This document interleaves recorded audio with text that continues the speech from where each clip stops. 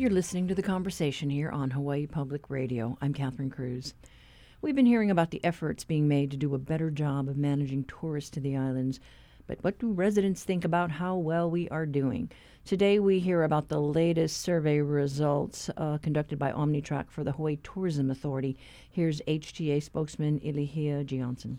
The resident sentiment survey has been measuring the feeling of kamaʻāina about tourism since 1988. And it's one of the longest running, if not the longest running, survey of its type amongst destinations in the U.S. Other destinations are starting to measure this stuff or started later, but since 1988, we've been measuring this. And so over time, there are elements of it that have remained the same that give us that long tracking. But recently, we've added some more questions to help understand the community's feelings, the community's response, and the community's desire to our efforts in destination management. And those are some of the new questions that you see on this survey. We have had the opportunity during this pandemic to reset.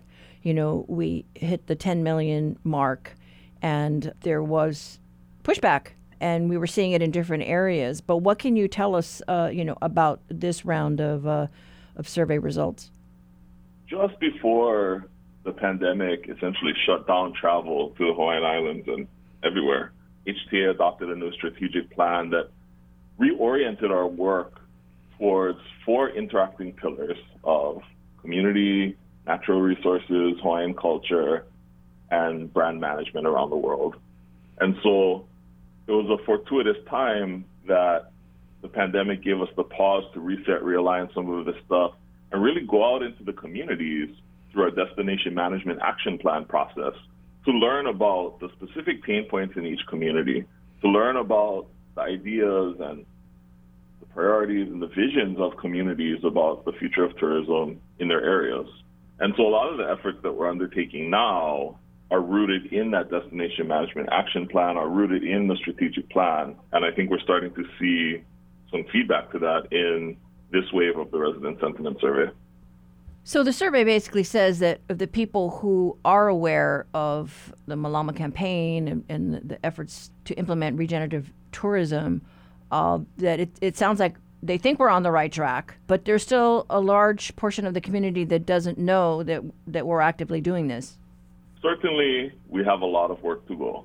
But we're also quite proud of the work that we have been able to advance in partnership with communities, in partnership with nonprofit organizations across Hawaii, in partnership with other state, county, and federal agencies, because ultimately, managing something as complex a system as tourism is not the work of any one agency. There are multiple jurisdictions for things, there are multiple stakeholders, but ultimately we're accountable to our communities. We all serve the same communities. Well, we have seen, the concerns that residents have about illegal vacation rentals in their neighborhood. And there's been some pushback on some of the islands about building, new hotels or timeshares. But what else can you share with us? I'd like folks to know that the Hawaiʻi Tourism Authority has been actively engaged in those efforts to figure out ways to manage vacation rentals in neighborhoods and communities. The most effective tool that we have as a state to really manage the number of visitors who come is managing the number of accommodations available to them. And so that's why we've placed a big emphasis on illegal short-term vacation rental regulation at the county levels, and also very closely tracking the kinds of decisions that are being made around limiting new construction and things like that, as well as the individual projects. And the residents, seem to agree that using, some of the money that's generated to manage tourism, is a good thing. Is we need to be doing, more of this, whether it's charging fees at the parks, but certainly there's just a desire to do better. Absolutely. When we think about this term over-tourism that gets used a lot, we think of the big number, right? You mentioned it earlier in 2019, over 10 million visitors. But when you get down into the weeds of it, it's about too many people at one place at any one time. And so solving for that takes us into the realm of things like reservation systems. We saw the latest one implemented at Leahi, at Diamond Head State Monument. requiring reservations to go up and take that hike in the morning. Extremely popular hike. But with everybody going one time, the infrastructure couldn't handle it. And so managing capacity with things like reservation systems is a great way to sort of even that number out throughout the day, throughout the week, or whatever it may be. And so, in fact, just yesterday, I was over at Honolulu Hale as the Council Parks Committee was discussing some of the challenges at Koko Head District Park and the Koko Crater Trail. And so there are places all over Hawaii that are in need of some kind of management. And so to the extent that the Hawaiʻi Tourism Authority can help assist with that, help convene conversations, we're ready and willing to do so.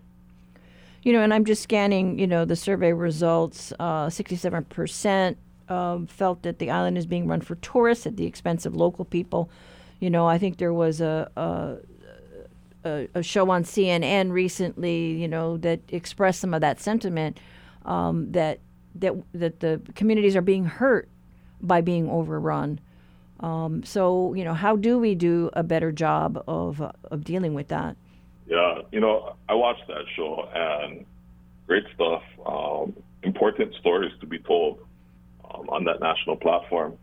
A lot of the challenges kind of predate our highest numbers of tourism, right? Affordable housing was a challenge in Hawaii before 2019. Homelessness was a challenge in Hawaii before 2019.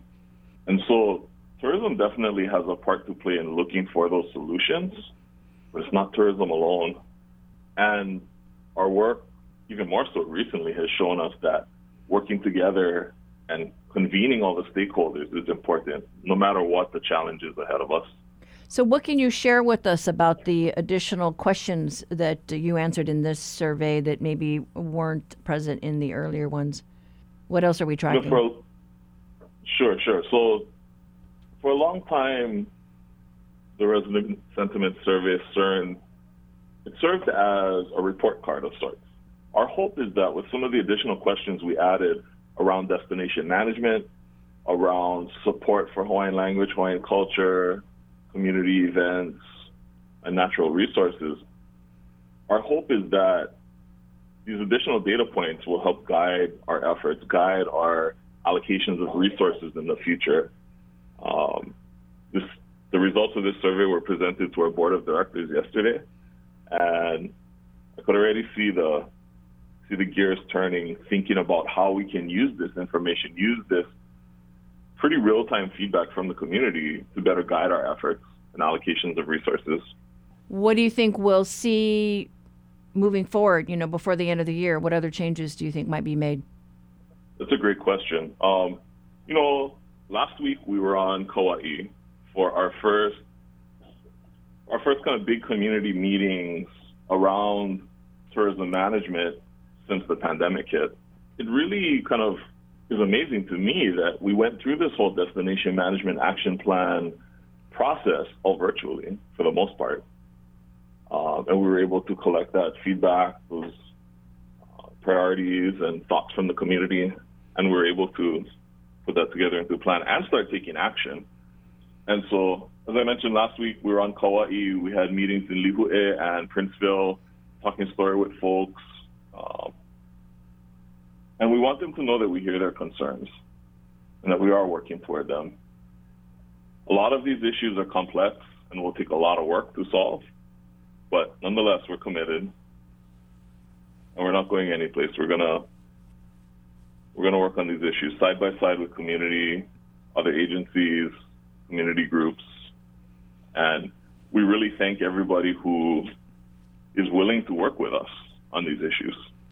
All right, so you're doubling down, and then you have community meetings that will be set for the other islands, Maui, Big Island, in the months to come. We're working on those. We're also looking at opportunities to take our board meetings into community. If you were watching our board meeting yesterday, you might have heard a little bit of discussion on that point, but there's nothing like presence. And so now that the pandemic is to some extent subsiding, we're definitely looking to get back out there. That was HTA spokesman Ilihia Johnson talking to us about the results of a survey of residents about the return of visitors to the islands, all part of an effort to better manage tourism in the islands.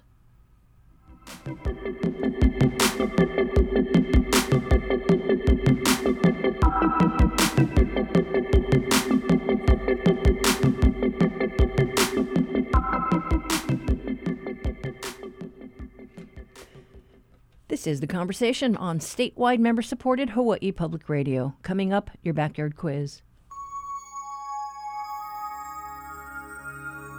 Oni hoa, ole hua, oni hau, o kauai, o ahu, o molokai, o lanai, o maui, o kaho'olawe, o Hawaii. You know, we'll be talking to the Honolulu Zoo's education director about the animals and sleep later in the show. So we thought we'd test your knowledge of our local attraction. It started out a part of Kapi'olani Regional Park, a 300-acre parcel of Waikiki marshland that was developed by King Kalakaua in 1877 to have a space to display his private bird collection. In 1914, the city assumed responsibility for the park and began adding animals to the collection, starting with a monkey, a bear, and an African elephant. In 1947, 42 acres of the Kapi'olani Regional Park were officially designated as the Honolulu Zoo. In the years since, the layout of the displays have been reshuffled twice, and the animals that call the area home have grown to over 900. So for today's backyard quiz, we're going all the way back to the beginning, to the first residents. We want to know the name of that African elephant that helped to turn a corner of Kapi'olani Park in the Honolulu Zoo. Call 808-941-3689 or 877-941-3689 if you know the answer. The first one to get it right gets our HPR reusable tote bag.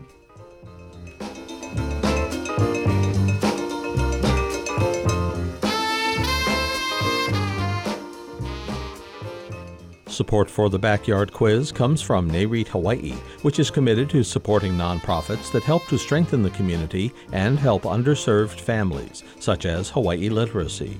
NAREITHawaii.com.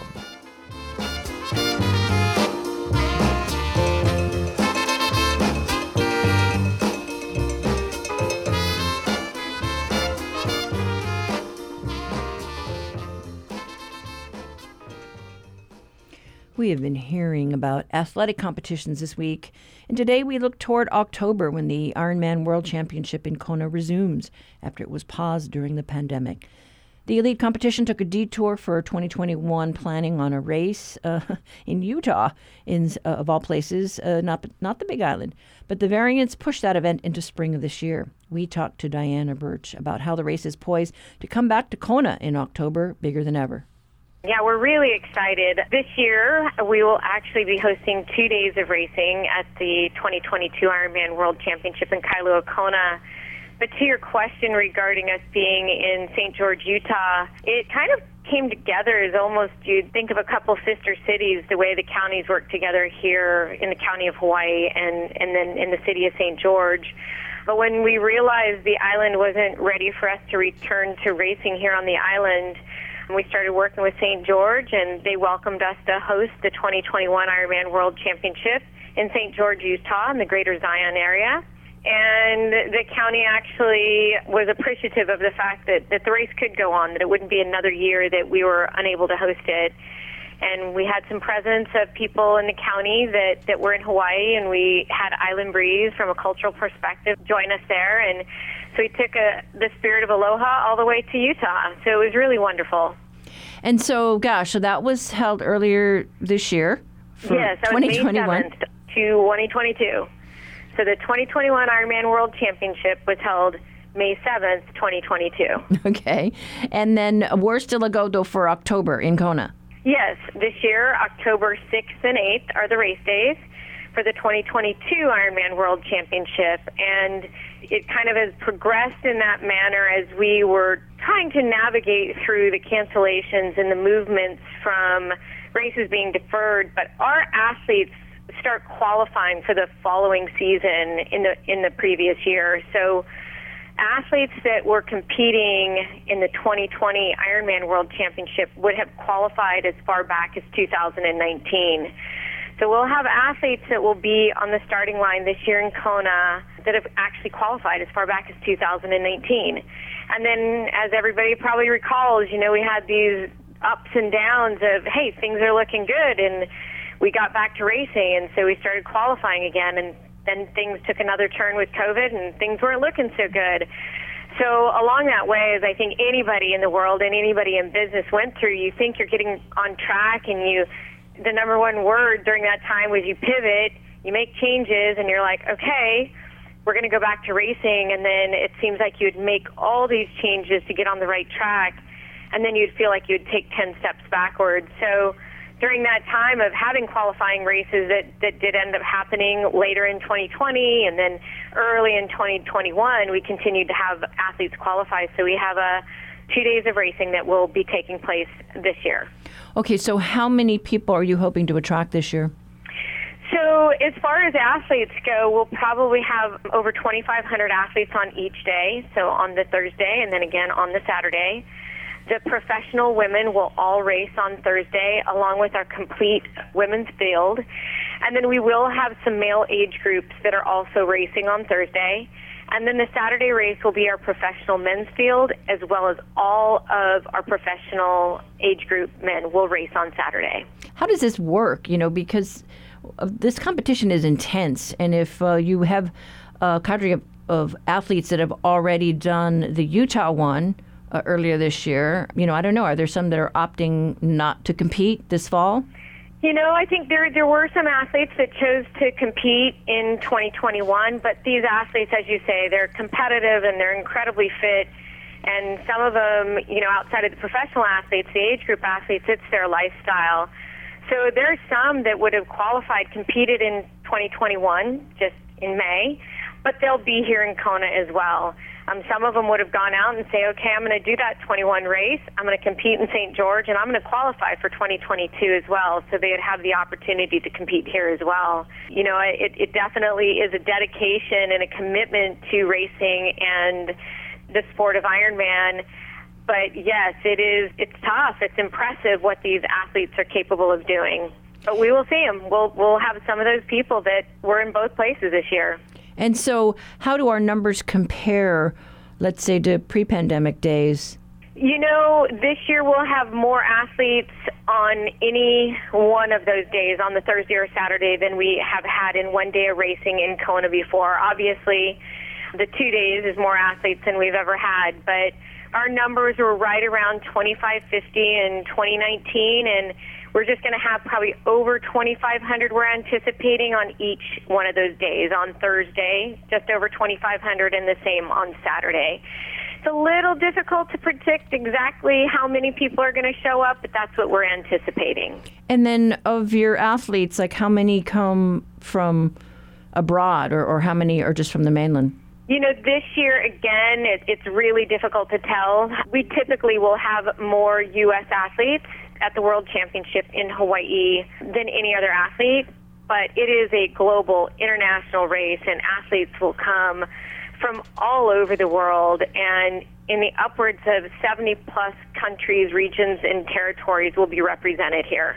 Our athletes will actually, they go around the globe to qualify to get a spot to compete at the Ironman World Championship. So they can't, that typical registration for our races elsewhere outside of the World Championship, you go online and you can register for a race. And that's the same with Honolulu Marathon. For their age group athletes, they would go online and register.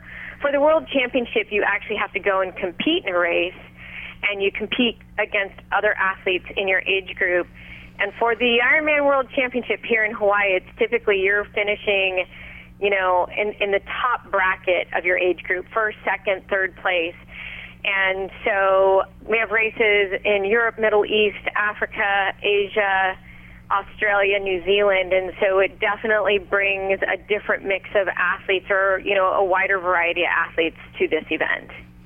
And so, gosh, I imagine, though, if you've got those kinds of numbers, that's going to be a nice shot in the arm for the Big Island's economy. Yeah, we're excited about that, and I think as we've gone through the pandemic, we all see the challenges that it's created.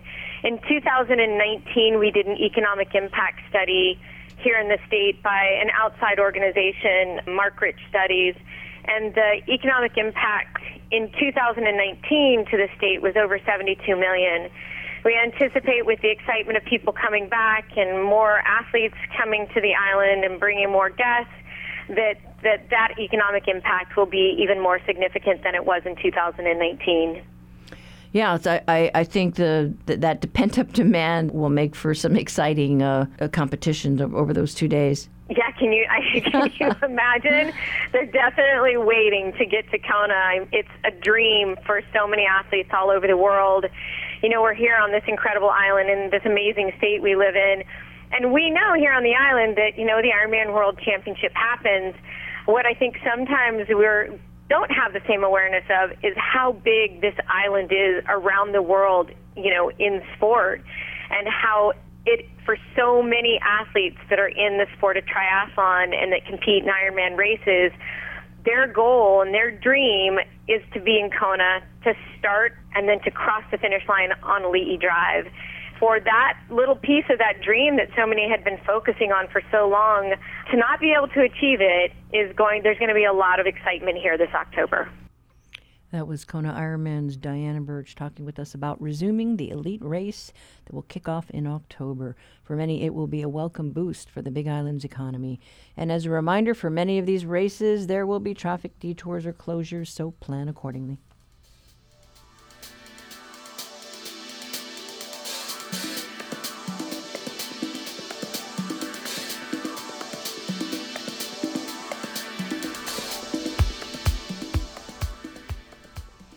Honolulu Civil Beat's Reality Check today talks about the tragic fire in a city ambulance that killed a patient and critically injured a paramedic. Reporter Cassie Ordonio joins us today. Good morning, Cassie. Good morning, Catherine. Thanks for having me. Yes, I mean, this story is so sad. It is so unexpected and just, it's a terrible, terrible thing. Yeah, and what EMS Director Jim Ireland has said, especially comparing with the other EMS folks and with their experience combined with more than 100 years, all of them basically said that they've never seen anything like this before. Yeah, and this happened over in Kailua at Castle Medical Center. Yeah, and they were responding to a call of a 91-year-old who is being transported. We don't know his condition during that time before the fire, but they were driving him from Kaneohe Bay to Kailua. Right, and they had pulled in, right? Backing in. I don't know how that all works. They just pulled into the driveway until all of a sudden the vehicle ignited and then all of a sudden erupted into a fire. And now they normally have a couple of EMTs or paramedics, with the ambulance. And I understand that one person, the driver, he was not injured. Yeah, so that Kaneohe crew was only of two folks, one paramedic and the EMT who was driving the vehicle. The EMT who was driving the vehicle wasn't injured. From what Jim Ireland had said, he immediately jumped out and opened the back door and was able to save the paramedic, but the 91-year-old patient was unfortunately, he couldn't be saved. And so, we don't know about the cause. Lots of speculation. Was it due to the oxygen tanks on board? I know there have been numerous incidents involving tanks, on the mainland, but we don't know exactly what happened here. No, and from yesterday's press conference, me and the other reporters, we were trying to get a little bit more information, but Jim Ireland said the Honolulu Fire Department, along with several agencies, they're still investigating, and we don't know the timeline of when that investigation will be done. But he didn't want to speculate. All he could say was it could range either from the EMS's medical equipment to the ambulance itself, but he didn't want to speculate. And the ambulance was fairly new. Yeah, it was only 6 years old. Yeah, so I know they'll be looking into a number of things, but this is a multi-agency probe, right? You got fire department, feds. Yeah, you got the U.S. Bureau of Alcohol, Tobacco, Firearms, and Explosives, Hawaii's Occupational Safety and Health Administration, and even our State Department of Labor and Industrial Relations and the Honolulu Police Department. And so, gosh, anything else you can share with us about the condition of the paramedic? We tried to ask that at yesterday's press conference, but the family requested that be kept confidential just out of the respect of the family. But Jim Ireland did send me a GoFundMe about the paramedic who was injured and in the hospital. And so far, I'm looking at it right now. He's married. He has 2 kids. And so far, the GoFundMe, their goal is to raise $80,000. And so far, I'm seeing, last time I checked this morning, it was a little over 600 donors, but now there's 768 donors. And now the GoFundMe has raised $67,382 so far. Yeah, I think folks just want to do something because they know that, the city's emergency medical services department, the people that work there work very hard. They come to our aid when we call 911 and we need help. And the whole idea is that they work to help save lives. And so it's very tragic that we lost this one patient, and everybody's pulling for the city employee. But thank you so much, Cassie. Thank you for having me. We have been talking to Cassie Ordonio for today's Reality Check. You can read her story. Visit civilbeat.org.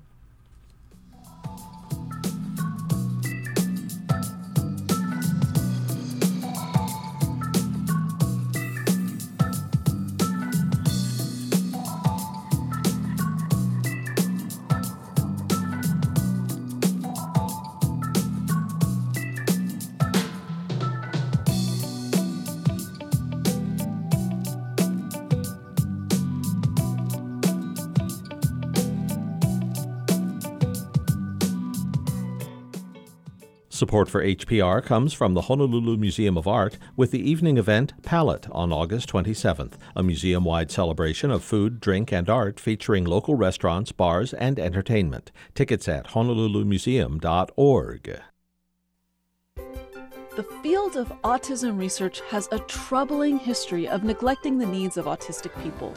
We talked to 2 researchers who combine their expertise and lived experiences as autistic people and learn how research can be made much more meaningful. Plus, the creativity behind the scientific method. That's on Science Friday from WNYC Studios. Beginning this afternoon at 1.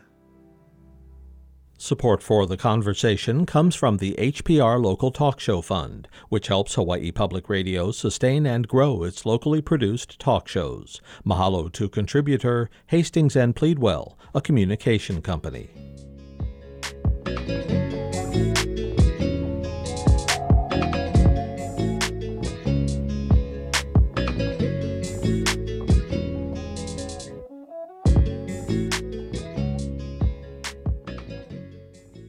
Around this time, Oahu would be hosting the Greek Festival at McCoy Pavilion. The city is, however, knee-deep in renovations, so it's not available as a venue. But many other cultural and ethnic festivals in Hawaii are or have resumed. HPR's Jana Omae joins us with more. Good morning. Good morning, Catherine. Thank you for having me. So as many of us know, there are dozens of ethnic and cultural festivals in the islands that really celebrate our diverse communities. If you've ever been to one of these events, they host things like live entertainment, food, crafts, and cultural displays. So you go there, you get a sense of the different cultural events and just things like that. For my story, I talked to volunteers who organized 3 of these events that returned this year. So the Okinawan Festival, the Honolulu Intertribal Powwow, and A Day in Portugal Festa. So basically, when I spoke to these volunteers, I think the biggest takeaway was that, these festivals mean a lot to their communities. They're a way to promote and preserve the culture. It's a way to gather, especially if you haven't seen some people in maybe a year or since the past festival. So they're really more than events. And so that's why over the past 2 years during the pandemic, these events are really missed. And so one of those volunteers I talked to was May Prieto.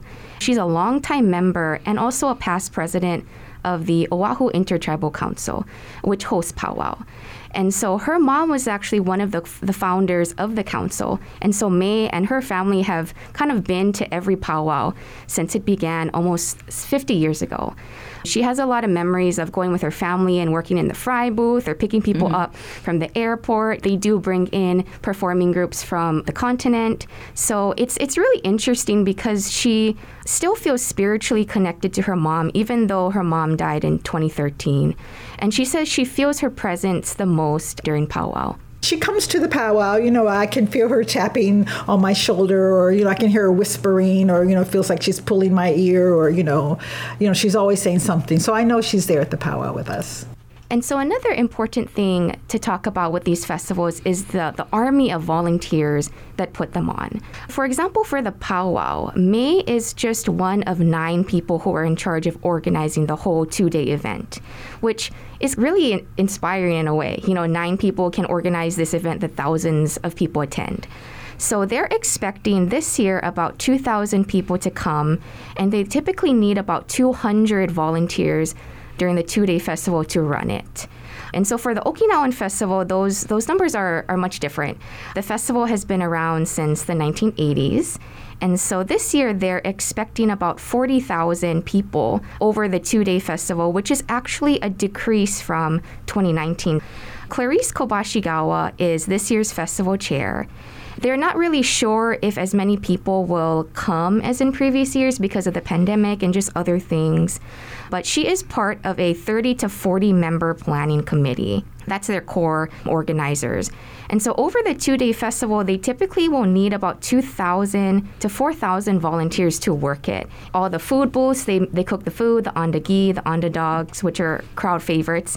And that also includes all the performing groups, so all the students who do dances, who sing, who play instruments. Yeah, it's a big deal. So they need an army of folks helping to put it on. For sure. It's interesting, too, because many of the Okinawan families who attend and run the event, they've been doing it since the event started. So Clarice is one of those families, and so she remembers when she was a kid, growing up, going to the festival when it was at Kapiolani Park. One of the most powerful things of our organization is the members that make up, especially the umbrella group of the Hawaiʻi United Okinawan Association, because you just meet so many people who are truly so dedicated to promoting and preserving the culture. And of course that, goes hand in hand with that is the festival. And so once you realize that it's really not about you yourself, right, but about this amazing group of individuals who all come together, it, becomes doable because you're leaning on each other. And we should probably mention, too, right, this year it is at the convention center, and it is different from years past when it was just kind of open, anybody could come down. But at the convention center, they actually are charging, I think, an admission. But it's great because I know the organizers have said it's air conditioned, right? And it's not so much of a strain on the volunteers who have to put up the tents. And so it's a lot, I guess, more user-friendly for the organizers and then also for the participants. Yeah, so as many of us know, the Okinawan Festival did change venues. So they were at Kapiolani Park for many years. And then a few years ago, they shifted to the convention center. And so that's kind of a different beast in its own in terms of planning. But there also are benefits, with the parking, it's indoors. It's a little more easier for the kupuna to navigate. So yeah, they're excited to bring it back to the convention center this year after 2 years of holding it virtually. I'd like to know an important thing about these festivals too is, of course, the live entertainment. And so I actually talked to one of the Okinawan Festival longtime performing groups. So Grant Murata has been teaching sanshin, which is a Okinawan string instrument, since he was 19 years old. And he's 60 this year. And so he's taking about 60 of his students to the Okinawan Festival. And he's actually himself performed at every festival since it began. I think the organizers of the Okinawan Festival, their interest was to see if they could highlight the younger entertainers so that they can showcase a proportion of their community that is trying to carry on that tradition. So, I felt that I'm doing my part in training these younger guys. So the Okinawan Festival returns in person Labor Day weekend, September 3rd and 4th at the Convention Center. Also, the powwow is scheduled for the following weekend, September 10th and 11th at Bishop Museum. And some other upcoming festivals include the Aloha Festivals, the Hispanic Heritage Festival, and the Festivals of Aloha. So a lot to look forward to. Yeah, and the one thing I'm sure that everybody's looking forward to is just that it's in person and they can reconnect with friends and family. Yes, for sure. That's an exciting part for them. All right. Well, thank you so much, Jana. Thank you, Catherine. We have been talking with Jana Omai. You can check out her stories on hawaiipublicradio.org.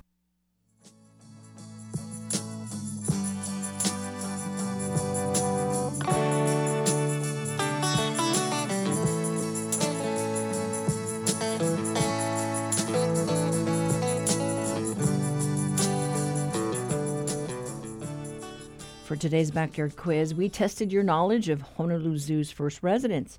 Our local menagerie started off in 1877 as a small section of Kapiolani Regional Park where King Kalakaua displayed his private bird collection. In 1914, the city assumed responsibility for the animal displays at the park and hired its first park director, Ben Hollinger. It was Hollinger that began collecting more animals to establish a zoo. His collection began with a monkey, a bear, and an African elephant named Daisy, which is the answer to today's Backyard Quiz. Daisy was a passenger on a steamship making its way from Australia to Canada in 1916 when it pulled into port at Honolulu Harbor and subsequently purchased by the city. Now, the collection expanded in 1949 with the purchase of several animals, including a camel, sea lions, and spider monkeys, and again in 1974 with the donation of chimpanzees and deer. Today, there are approximately 900 different animals from the tropics that reside at the Honolulu Zoo. And we had no winners today, but we invite you to go down and visit those animals at the zoo. That's today's quiz. If you have an idea for one, send it to talkback at hawaiipublicradio.org.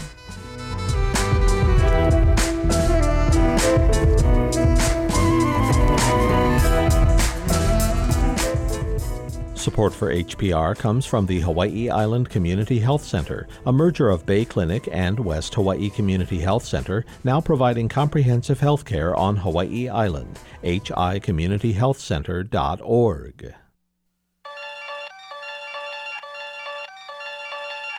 On the outskirts of Vienna, far from the touristy downtown, there's a hip-hop scene growing. You can take a tour of that scene with rising hip-hop star Hugo, whose family immigrated to Vienna when he was a kid. Learn about a different side of the city of music on the next installment of Sense of Place Vienna on World Cafe. Beginning this evening at 8.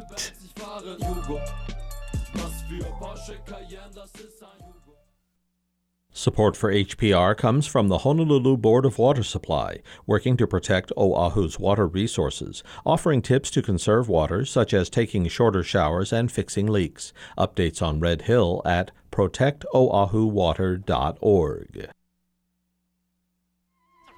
Chapter 1.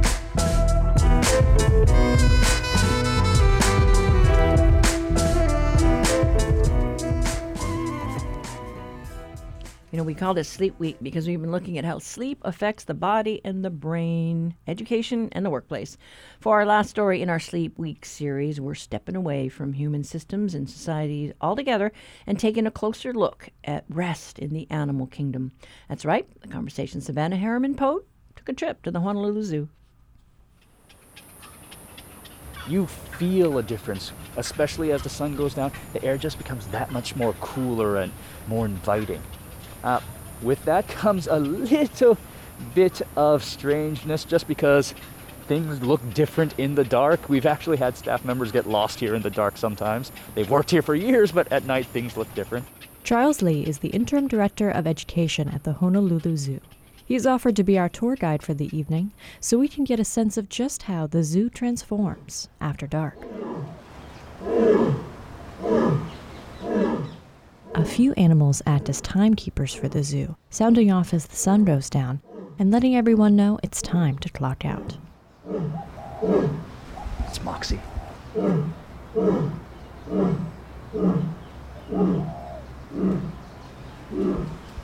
So that's a lion's roar, a lion's chuff.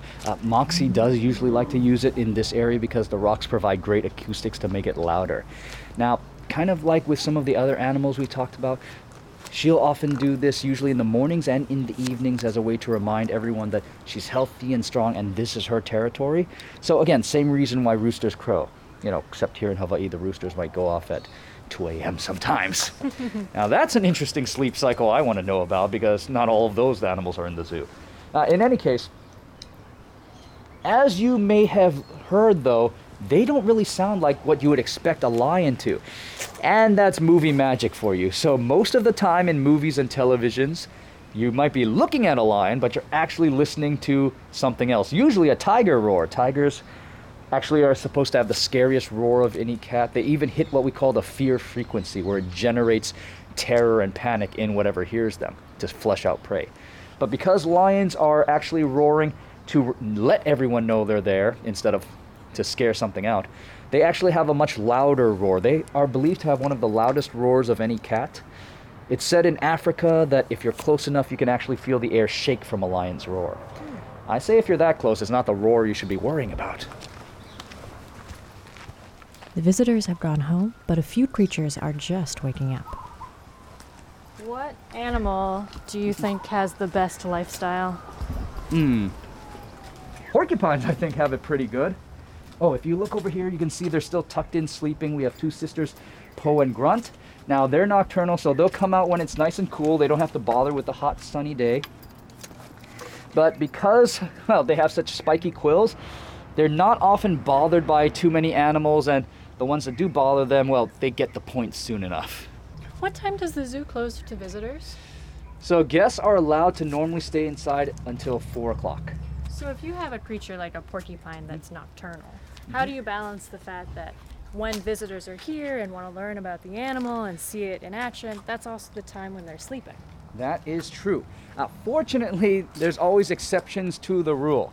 Now, some zoos do have what we call night houses, where they actually have completely enclosed areas where the lighting is turned off and the animals can maneuver around. But even with our porcupines, in the mornings, they'll still be fairly active as long as it's nice and cool and you can see them forage. At the same time, during the day, our keepers also try to have enrichment or training sessions with them, sometimes on exhibit, so people are able to see them that way. And of course, sometimes we're lucky enough we see them on our evening programs as well. Okay. And there's no detriment to the porcupine for having to kind of diverge from what they might normally do? That's correct, because they're still going to get their maximum amount of sleep necessary. The staff members at the zoo do everything they can to make sure the animals are comfortable, but they can't control their neighbors. So this is our largest mixed species exhibit containing both giraffe and zebra. If you take, hey Squirt, how's it going? So this is actually one of our giraffes over here. Actually, this is Neelix, by the way. So Neelix is the middle child. Over there on the far left, you can see his half-sister Sandy, and Squirt, our big male giraffe, is the 51st giraffe born at the zoo, and he's hanging out with Mr. Z, the zebra. Now, as you can hear, there is a road that goes right by. I believe that's Pocky Street. And so that's always been one of our biggest concerns here at the zoo. And that's also why we have our barns. Now, most animals, again, do have access to their exhibit at night, with the exception of, say, the lions are a great example, but also the giraffe and zebra. And that's just to avoid them getting stressed out by what's going on over here. And so in the barns, we know they're nice and safe, and so they can't trip or injure themselves on exhibit if they're startled by a fire engine or someone revving their motorcycle. So if a giraffe, for instance, wakes up, right, because a fire truck passes or we just heard a helicopter overhead, they don't necessarily know what that sound means. Are they able to roll over and go back to bed, brush it off, or will that animal be awake for a while? Great question. So although each animal and each individual is different in intelligence, they are capable of learning. Again, that's how we train our animals here.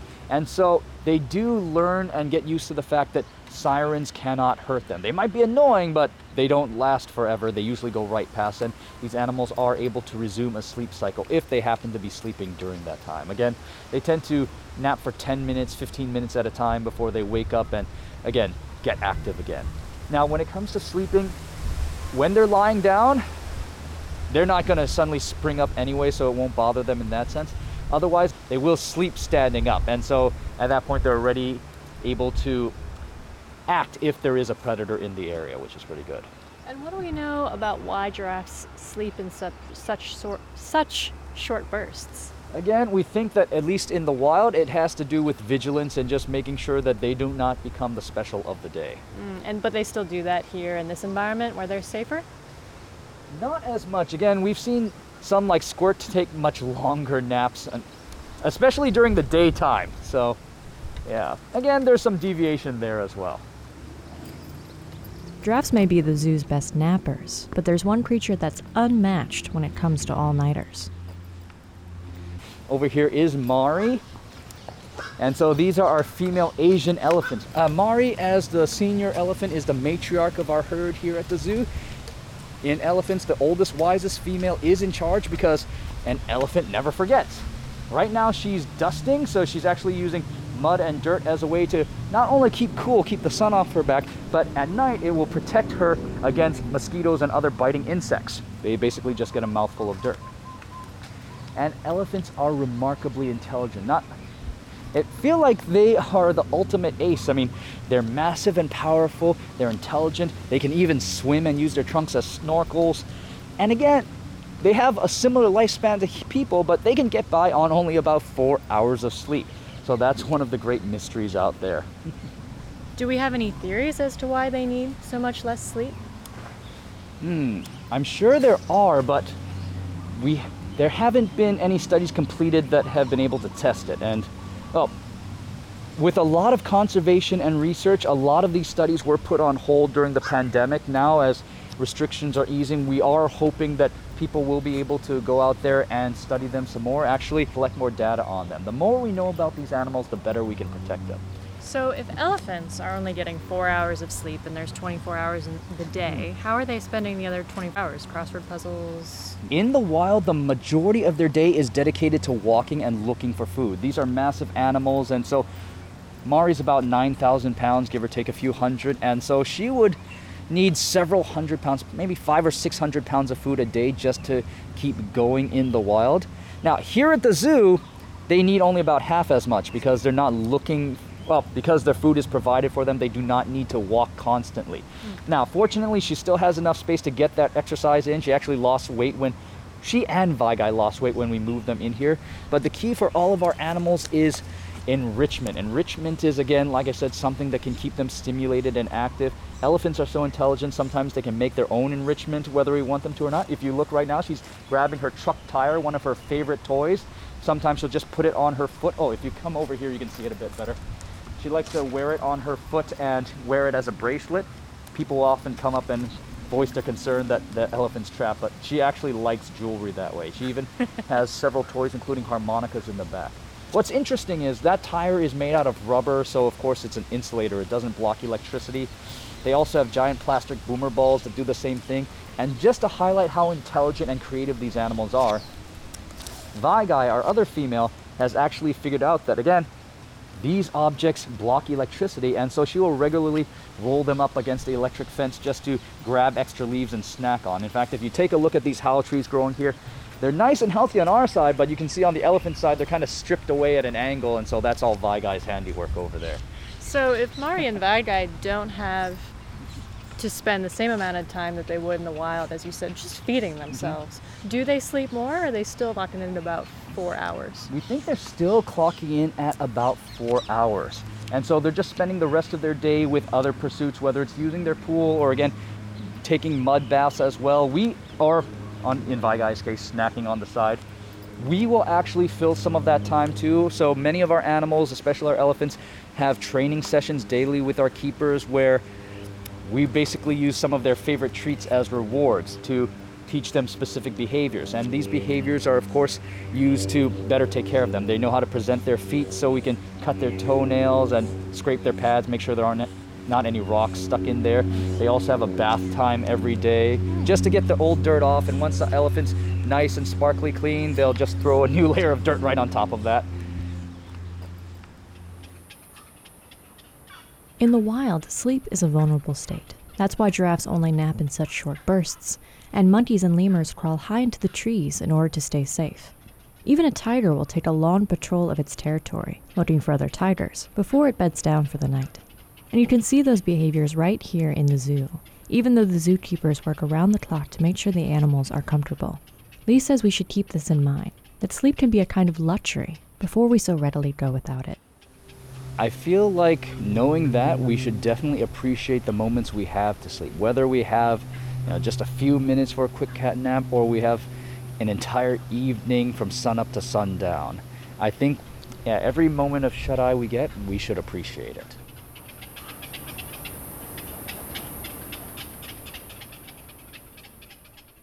That was Charles Lee, Interim Director of Education at the Honolulu Zoo. He was giving HPR Savannah Harriman Pote an After Dark tour. You can find that at hawaiipublicradio.org, along with all of our sleep stories from this week.